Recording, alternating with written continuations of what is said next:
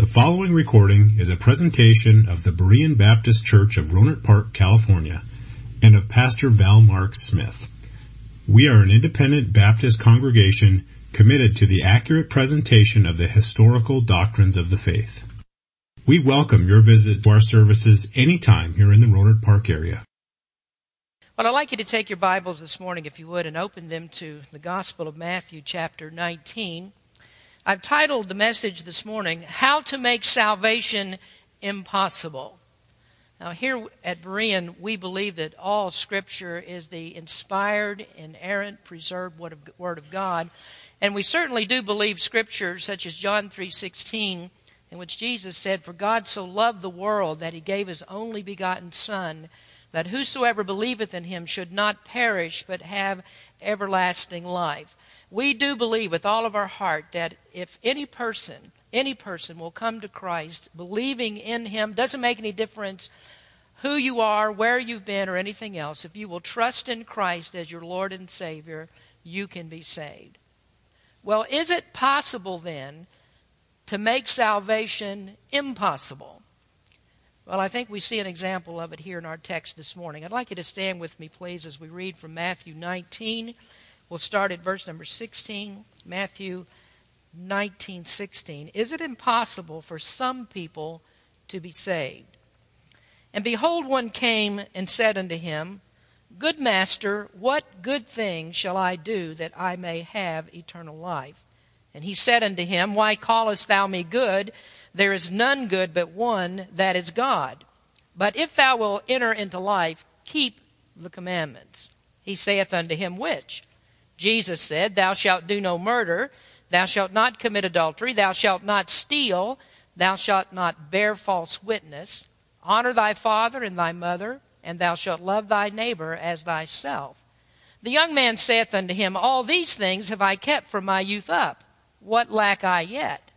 Jesus said unto him, If thou wilt be perfect, go and sell that thou hast, and give to the poor, and thou shalt have treasure in heaven, and come and follow me. But when the young man heard that saying, he went away sorrowful, for he had great possessions. Father, thank you for your word. Open up this text to us today. Help us, Lord, to learn from this and see this great soul-winning opportunity that Jesus had and what he did with it. Thank you, Lord, for this your word today. In Jesus' name we pray. Amen. You may be seated. Let me preface my remarks this morning by saying that this is one of those places in Scripture that contains so much biblical truth that it's hard to find a place to stop. I call this one of the utilitarian passages of Scripture because it is so useful for so many things. As I preach, you've heard me refer to this many different times, to this particular place. I know that you've heard messages that have been preached on it. And yet, despite the popularity of this particular passage, it is very often misunderstood. There are some people that want to lean on this Scripture to prove that Jesus taught that faith alone in him is not enough for salvation. There are people that have a legalistic mindset, and they think that they found somewhere where Jesus is teaching that law-keeping, that keeping of the commandments are the way that people get into heaven. And then there are others that look at Jesus' inquiry in verse number 17. He said, Why callest thou me good? There is none good but one, and that is God.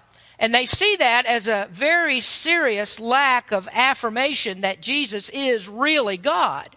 Well, those are just terrible misunderstandings because these two issues, the helplessness of a sinner to save himself, and also the fact that Jesus is deity, that he is God, are two truths that actually come exploding forth from this passage. And in fact, these are two things that must be believed before a person can actually be saved.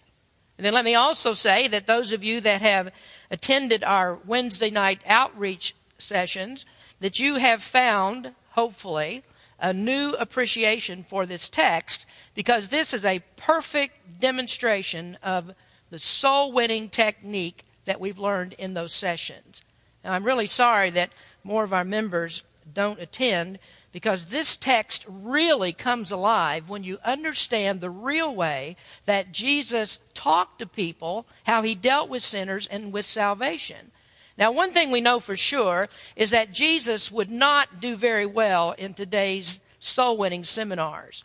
He wouldn't do very well in leadership conferences in many churches because his approach to most people is upside down. I mean, he took this rich man to places that no soul-winning presentation of any evangelical would dare go. Now, another important aspect of this passage is the logical progression of Jesus' teachings. Now, this story is told in 3 different gospel accounts. We find it here. It's also in the book of Mark and in the book of Luke. And each time it comes immediately after Jesus' blessing of the children. And in those passages, Jesus showed how that his kingdom must be received as a little child. That we receive it by childlike dependent faith. That we come to Christ totally dependent upon him. We're never dependent upon ourselves. And though this man came to Jesus hurriedly, and he came with humility, yet this passage perfectly illustrates the wrong, deceptive attitude of the heart. And so I believe that the Holy Spirit has put this account in this place of Scripture to show us how that salvation can actually be made impossible. Now let's look at this encounter with this man that was interested in salvation. Number 16, verse 16 says, "And behold, one came and said unto him, Good master, what good thing shall I do that I may have eternal life?" Now I hesitate to ask you to raise your hand as I ask this question, and you don't have to raise your hand. You don't need to give a visible response. But think about this. How many of you have tried to share your faith with an unbeliever? Now, my disappointment with the attendance at outreach training precludes me from asking you for a visible response, because I think some of you would be very embarrassed about how long it's been since the last time that you talked about the Savior. The last time that you actually sat down with someone and explained to them how to be saved, or even if you've actually done that at all. Now, I've met a lot of people that say, well, I just can't do that. I can't talk to people about the Lord because my faith is a very personal thing. And I think that we ought to keep faith on the inside. We shouldn't be trying to shove our faith on other people. Well, if you think that way, then you don't understand the method of Jesus. You don't understand what he and the apostles had to say about reaching people with the gospel of Christ. But let's assume for just a moment that you have shared your faith, that this is something that you regularly do. Maybe you've done it many times. I would, without hesitation, say that there's none of you in the room today that has ever had a soul-winning opportunity like this one. Now, unfortunately, most of the time when you talk to people about the Lord, you're always worried about how you're going to get into that conversation. I mean, you go up to people and you have to approach them cold turkey, and you have to sit there with them for a while and just kind of, maybe you just do some little icebreakers to try to get into that conversation. How do you talk to them about their soul? And so we labor as we do that to get through all of their objections and to get through all of the questions that they might have in order to get to this particular place that we can tell them that they need eternal life, that they need Jesus in order to be saved. Now, would you notice what happens in this encounter? That this man just jumped all over. I mean, he jumped over top all of those introductory things, and he broached the subject with Jesus himself. He didn't wait for Jesus to get into some kind of a conversation about how can I be saved. He jumped over all of that, and he came to the point himself, and he said to Jesus, "What must I do to have eternal life?" Now, in Mark's account, it tells us that this man didn't just come to Jesus. It says he hurried up to him and he fell down before him, anxiously asking Jesus, "How can I be saved?" He desperately wanted to know how he could get to heaven. Now, I don't care who you are. If you like to talk to people about the Lord, you could only dream that this could happen to you. That someone would just come up to you and just ask you, "How can I be saved? Can you please tell me how to do it?" I mean, this is a prospect that like just fell out of heaven, a gift from heaven for a soul winner. I mean, here's somebody who really wants to know how to be saved. Now, when you get one like that, you can't fail, can you? I mean, there's just no way that this one's going to get away. This is the perfect opportunity. You can't fail. Or can you? Well, here's somebody that was anxious to be saved. Somebody that just had to find out how to be saved. If you can't win that person, then what kind of person can you win? So Jesus had a hot one here. I mean, there is no way that this will end without everybody going home happy, without the bells of heaven ringing, because another soul has been born again. So a can't miss opportunity. But unfortunately, if Jesus had returned to many of our fundamental churches with the results of this encounter, he would have been demoted to second-class Christian, because he did not win this one.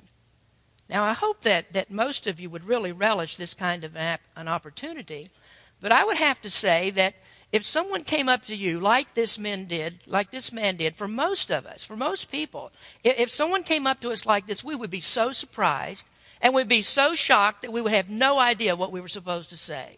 And if you've never talked to anyone about the Lord, maybe you wouldn't know how to approach a person like this. You wouldn't know how to answer his questions, and your answer would certainly not be the answer that Jesus gave. And you know why? Because most Christians are taught wrongly about how to speak to lost people. Not many of you, and not many others, would take the theological route that Jesus took.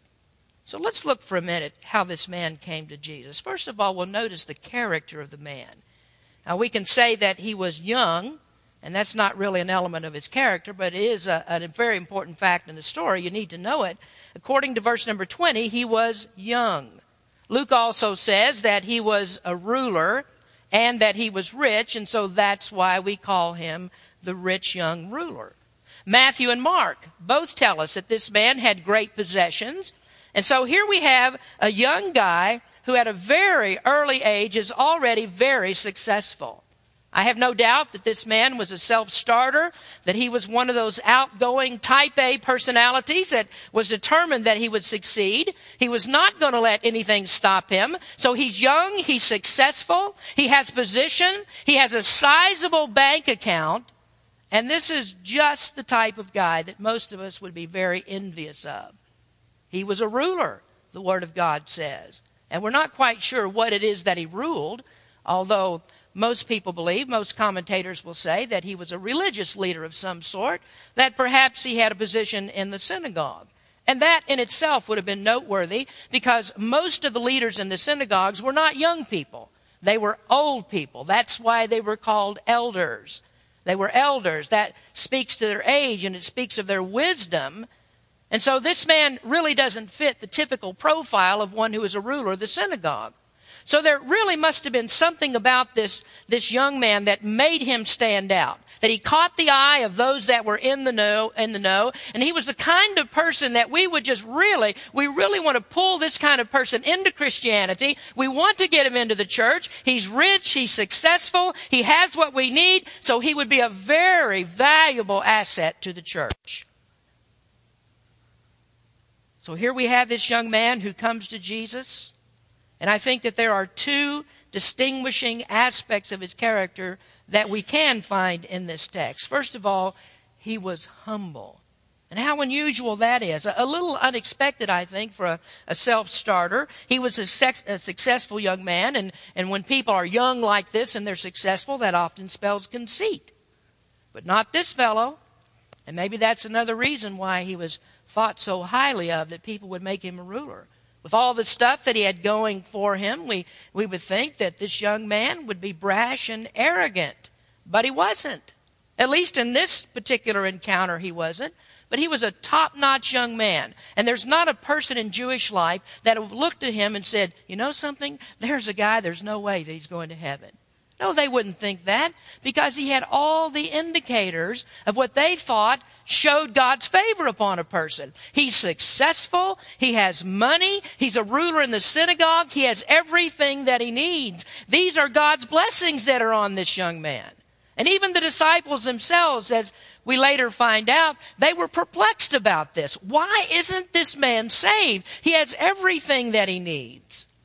And so despite the outward appearances, this young man, being a ruler, being a wealthy man, he wasn't ashamed to approach Jesus in the broad daylight and right in front of people and admit, I know that I'm not going to heaven. I know that I don't have eternal life. I'm not sure how to get there. Right in the open, he did this. You may remember in John chapter 3, there was another man who was a ruler of the Jews. That was Nicodemus. And you remember the story, how that he came to Jesus, and he came by night. He came under the secrecy of nightfall because he didn't want his friends to know that he was going to see Jesus. So Nicodemus, the one who was the secret one, and for a while at least was a secret disciple, he found eternal life, while this brave, open seeker, the rich young ruler, found it impossible to receive what he most desperately wanted. So humility, that's not a problem for this young man. Secondly, we see that he was honorable. Do you notice how he addressed Jesus?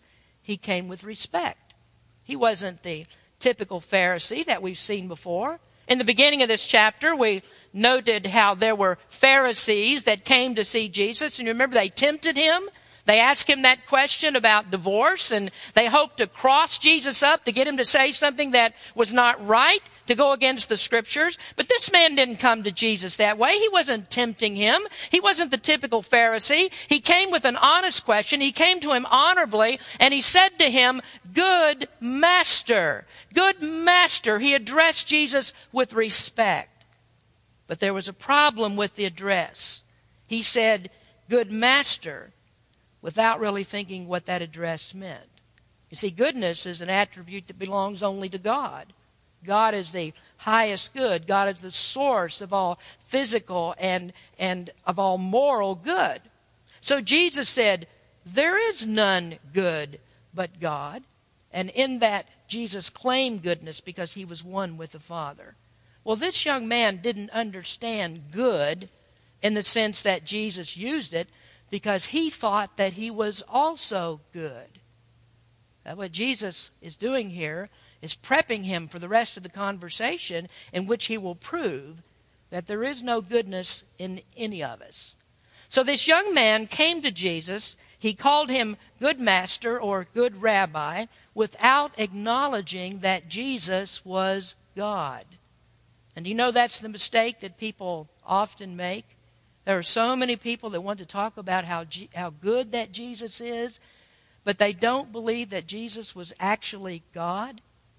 But Jesus can't be good if he claimed to be God, but he actually wasn't. Here's what John Butler said. He said, if Christ is good, then he is God because he claimed to be God. If he is not God, then he certainly is not good, for a good man would not claim to be God when he's not. If Christ is not God, then he is the biggest rascal that ever set foot on the planet, for he absolutely claimed to be God. Now, how do we know that this man did not acknowledge that Jesus was God? It's because at the end of this conversation, he walked away. There is nobody that walks away from God when you know who he is. Now, can you imagine someone knowing that they're standing in the presence of God and hearing God speak to them and then turn around to turn their back on him? There is no one who believed that Jesus was God that ever walked away from him. And you know how we know that? Because 1 Corinthians 12 says that there is no one that can say that Jesus is the Lord, or in other words, that Jesus is the one true living God. There's no one that can say that except the Holy Spirit causes him to say that. Except the Holy Spirit has convicted him and caused him to believe, he'll never admit that Jesus is the Lord. And so this young man walked away from Jesus. That shows he didn't recognize that he was God.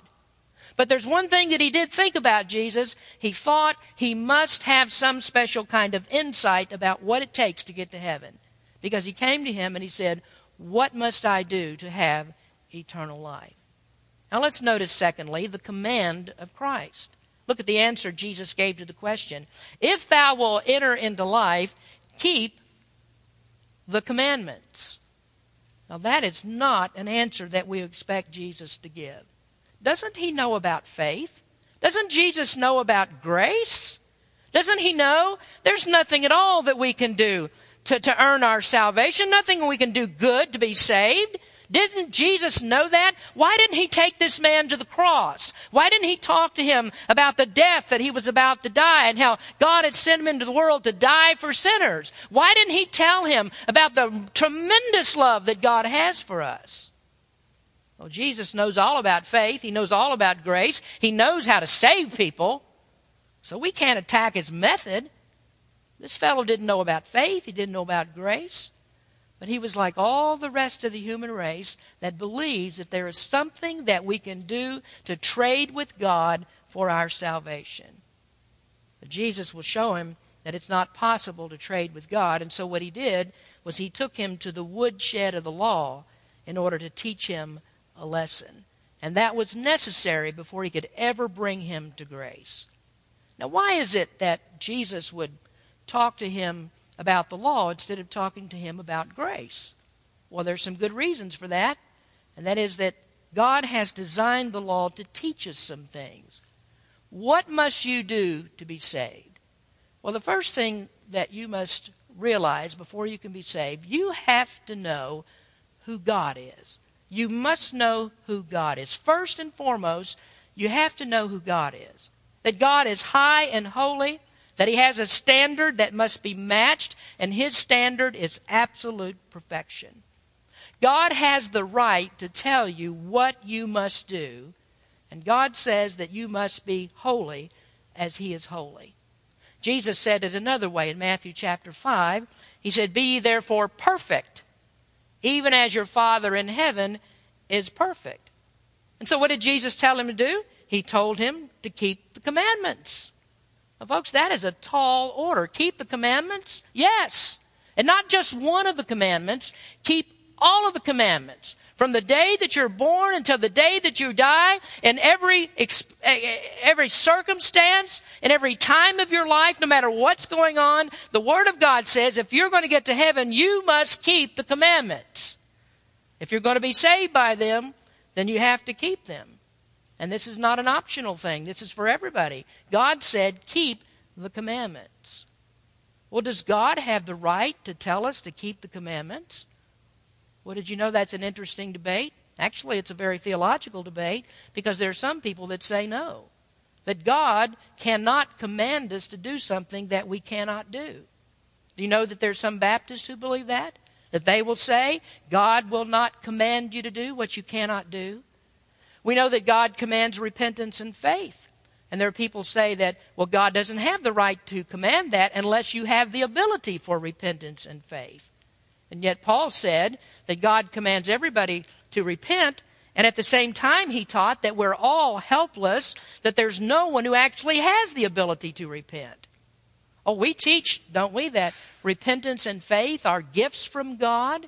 That's not something that we naturally have. The Word of God plainly says that repentance is granted to us. It says that faith is God's gift. And God commands it from us even though we don't have the ability to do that. Well, that doesn't match a lot of people's theology because they believe that a person has the ability to do both. And so if you want to repent, you can. If you want to believe, you can, because God will not command you to do what you cannot do. And if they saw it any other way, then they would never be able to argue against God's election and God's predestination. But you can take this passage and destroy that argument because Christ commanded this man to do what he could not do. He said, keep the commandments. And you know something? It doesn't matter whether you're actually capable of doing it. Because what do you think that Jesus would tell him? Do you think Jesus would say, don't keep the commandments? Can you imagine God ever telling anybody, don't keep the commandments? No, of course this is what God says. You must keep the commandments. Now, you see, the point of this is to make this man see that God is perfect, and there is no way for us to get from here up to up there without being perfect. You have to be holy in order to get to heaven. You must keep the commandments to get there. You must do it. But the problem is, you can't. You cannot keep the commandments. And so what has to happen for you to get to heaven? Well, what has to happen is that God must relax the standard. Is that right? God relaxes the standard? No, God never relaxes the standard. There are many people that would like for God to do that. In fact, there are many people who think that God does that. Because if you talk to just about anybody, they'll tell you, you ask them, how do you get to heaven? And they would say, well, the way to get to heaven is to be good. In other words, you have to have more good days than you do bad days. You have to do more good things than you do bad things, and then the good things will outweigh the bad things, and then you'll be able to go to heaven. You know what that is? That's asking God to relax the standard. God never does that. If you're going to get to heaven by being good, then you have to be good every single day, all of the time, and never commit the very first sin. God has a standard, and His divine justice will not let Him come short of that standard. He is holy and He's perfect, and in order for you to get to Him, you must be holy and perfect. And folks, that is a big problem. Jesus said, keep the commandments. His soul-winning approach did not take Him to the cross. It did not take Him to grace. He took Him straight to the law. And why did He do it? Well, because of the second requirement for salvation. Secondly, you must know who you are. You must know who God is, and you must know who you are. And this man did not know who he was. That is, not as God knew him. So the young man just perked up when Jesus said this, keep the commandments? Well, which ones? And he asked that as if he was just quite skeptical about it, because he thought that he'd kept all of the commandments, and yet he had no peace in his heart. He had no feeling that he had eternal life. He knew that he wasn't right with God, although he was thoroughly convinced that he'd done everything that God told him to do. So which commandment should he keep? Maybe he's left one out. Maybe there's something else to do. And notice here how Jesus took him through the law. Verse 18, He saith unto him, Which commandment do I keep? And Jesus said, Thou shalt do no murder. Thou shalt not commit adultery. Thou shalt not steal. Thou shalt not bear false witness. Honor thy father and thy mother. And thou shalt love thy neighbor as thyself. Now what Jesus did was to take him to the second table of the law. He took him to commandments 6, 7, 8, and 9. And then he went back to circle back to commandment number 5, and then he finished with the summation of all the commandments that come in the second half of the Decalogue, and that is, you are to love your neighbor as yourself. Now, most of you probably know, I hope you do, that the 10 Commandments are set up in 2 sections. The first part of it deals with our relationship with God. That you have no other gods before me, God says. You don't have any graven images. You don't take the name of the Lord thy God in vain. You remember the Sabbath day to keep it holy. That first part of God's law reveals to us the duty that we have towards God. And then the second part is the duty that we have towards our fellow man. Now let me just add something here, that all Christians should know the 10 Commandments. How many of you can recite the 10 Commandments? You don't have to raise your hand. I won't embarrass you. All Christians should know the 10 Commandments. And if you came on Wednesday nights, you would understand why that is so critical. You'd understand this because you definitely need to remember the 10 Commandments.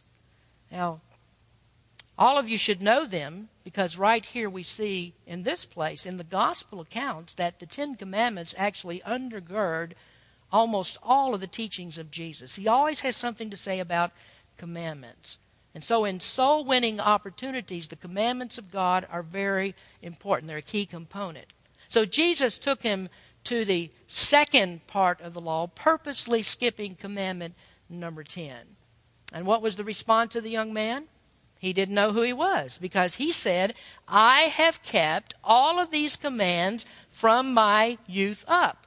And there lies the problem of why he didn't have eternal life. He did not see himself as a sinner. He didn't know who he was. Now, for those of you that are outreach class attendees, what is the gist of where Jesus is taking him with this line of questioning? Isn't it this?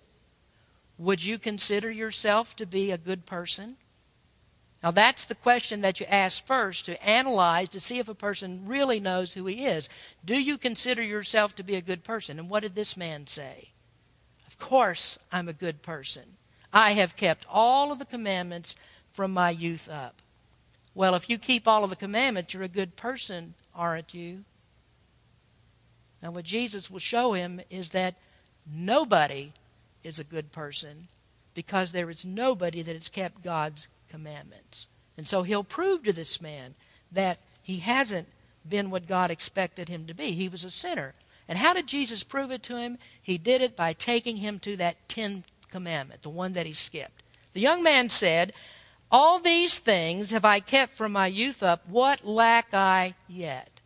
Isn't that an interesting question? What lack I yet? And that's more revealing when you read it in the Gospel of Mark, because Jesus said there is one thing that you lack.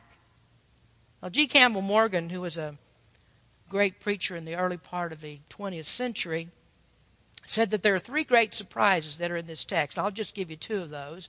But two of the most surprising things that we find here is that Jesus said to this man he lacked one thing. Just one thing. And the second surprising thing is he lacked anything. Both of those are perplexing. Most of us would say he did not lack anything. He had it all. Here's a man ready to go into the kingdom of God with bells on. Jesus said, you lack one thing, and that one thing was about to explode into all things.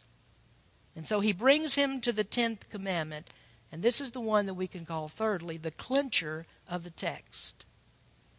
Jesus said unto him, if thou wilt be perfect, go and sell that thou hast and give to the poor, and thou shalt have treasure in heaven, and come follow me. But when the young man heard that saying, he went away sorrowful, for he had great possessions. Now you notice that Jesus never got him to the cross. He never took him to the love of God. He never talked to him about forgiveness. He never talked about how wonderful that heaven will be. He never got that far because he stopped this man dead in his tracks with this commandment. All that you have to do, he said, is sell everything that you have and give it to the poor. What a strange demand that was. Was anybody ever saved by selling everything? If that's the way to get to heaven, come by my house on Saturday. We're having a garage sale and everything goes. If that's the way you get to heaven, I'm doing it. I mean, how many of you want to go to heaven? You want to go, don't you? Wouldn't you do everything you can to get to heaven? This is what Jesus told the man to do, and it was a clincher to show the man that he had not kept the commandments. So what was it that the man lacked? He coveted his possessions. He was guilty of breaking that 10th commandment, which just circles up and it blows apart the first part of the Decalogue. His riches meant more to him than Christ. His riches meant more to him than God. So what is his problem? Jesus never had to take him to the first part of the Decalogue until this point, because the second part of God's law is impossible to keep. All righteous, self-righteous people think they have kept it, but they haven't. They can't keep the second part of the Decalogue, or they can't keep the first part because they can't keep the second. Now, if there is one part of the law that would be an easier impossibility, so to speak, what would it be? It would be the second half, wouldn't it? I mean, that would have to be the easier impossibility. But what Jesus did was to show him you can't even keep that second part of the law because you can't keep the first. Now, what did the Apostle Paul write? Let me read to you from Colossians 3, verse 5. He said, mortify therefore your members which are upon the earth, fornication, uncleanness, inordinate affection, evil concupiscence, and listen, and covetousness, which is idolatry. This man's covetousness was idolatry. What did he say? I've kept the whole law. And Jesus just showed him that he missed the most important part of all, that he had a God, and his God was his money. That's where his trust was. That was the thing that he was unwilling to give up. He would not give up his God. Now, folks, that just flows out everywhere. This is like an exploding volcano with lava that just flows down and covers all of his self-righteousness. If you do not love God supremely, you cannot have eternal life. You're not alive to God, you're spiritually dead. And so when is salvation impossible? It's when you insist that you will come on your terms instead of God's terms. You can't ignore God's law, and you can't ignore God's remedy for sin. You don't have what it takes to get to heaven. And you can't get what it takes to get to heaven unless God gives it to you. It comes through him. So what must you do to be saved? Well, you have to do what this young man should have done, and that is first admit that you are a sinner. If you're going to be saved, you have to admit that you are a sinner. And this man would not admit it. He wouldn't come in the helplessness of a child. He didn't come in total dependence. He was self-dependent. He was too good. And Jesus exposed that sin by taking him to the law. Now, folks, what is the law given to us for? It's given to show us that we have no hope. The law was not given to save us. It was given to show that we have no hope. As Paul said, it is a schoolmaster to bring us to Christ. So the law stops us dead in our tracks. And the law says to you, you think you're coming this way? Forget about that. There's no way that you're coming this way. Don't even try it. And so if you try to be saved by what you do, you're never going to get there. You're not rich in righteousness. You don't have the kind of righteousness that it takes to get to heaven. Instead, you are bankrupt. This is what Jesus said, blessed are the poor in spirit, for theirs is the kingdom of heaven. Now notice the second part that Jesus talked to him about. What do you need to be saved? Well, it involves commitment. All must be surrendered. Now, do you know that this is a part of the gospel message that's long been abandoned by the soul winners? They will not say what Jesus said. Jesus said, you must follow me. In other words, he's telling this man, you must be a disciple to be in my kingdom. Now, amazingly, the evangelical landscape is filled with those, and there are many Baptists among the number that believe that, or say that you need to believe in order to be saved, but you don't need to surrender to Jesus Christ. That can come later. I mean, some of those that they consider to be right up next to Jesus in their soul-winning prowess have actually said, you do not need to be a disciple of Jesus in order to be saved. But I think Jesus cleared up all the confusion, if there is any. He said, sell all that you have and come and follow me. And so what is he insisting upon? He's insisting that he must be the Lord of your life. Now, your problem might not be money, it might be some other thing, but if you put something above Jesus Christ, then you will not enter the kingdom of God. Jesus is very clearly telling us that we must surrender all to him and make this commitment of discipleship. Now, do you have to get rid of everything that you own in order to be a Christian? Not unless you're unwilling to. If you hold on to an idol, no matter what it is, it will have to be given up before you come to Christ. As someone well said, if he is not Lord of all, he is not Lord at all. And do you understand this is why so many churches are filled up with unbelievers? This is why there are so many that fall away from their faith, because they never made the actual commitment to be saved. Who can be saved that does not obey the Lord? And you say, well, Pastor Smith, that sounds like you're preaching works salvation, that we're being saved by our works. Well, if that's what you think, then you need to argue with Jesus, because this is exactly what he said. What is he talking about here? He's not talking about being saved by works, but he's talking about a real heart that has been touched by the grace of God. Someone that has been regenerated is someone who has Jesus as everything. Just like we learn in the parable of the pearl of great price, the man sold everything that he had to obtain the precious pearl. And what was it? It was Jesus Christ. He surrendered everything to have Christ. Now you see, here is a story that started out with a perfect soul-winning opportunity. Here is a man who wants to be saved. Mark says he ran up to Jesus, he fell down at his knees, he asked the right question, he came to the right person, he received the right answer. But after hearing it all, he made the wrong response. And we look at this and we think, what a pitiful soul winner that Jesus is. Everything that was in his favor, everything was stacked in his favor. Here's a man who wants to be saved. He's anxious to be saved, and Jesus could not close the deal. So Jesus doesn't get his soul winning certificate. Why couldn't he close the deal? Why didn't this man sign the card? Why didn't he pray the prayer? 9 out of 10 Baptists would have had this man's name on the dotted line, but not Jesus. Why? Because here is a man that made salvation impossible. It makes you wonder how there are so many of the soul winners out there that are getting impossible people saved. I don't know how they do it. And so what I'm telling you this morning, you have to be careful that you are not the person in this story. Is there something that keeps you from giving everything to Jesus? Do you know who you are? Do you know who God is? Is it impossible for you to be saved? It just might be. I hope it's not, but it just might be. You have to come the way that Jesus told this man to come. Give up all dependence upon self. Give it all up. Give it all to Him and come follow Him. That's what salvation is all about.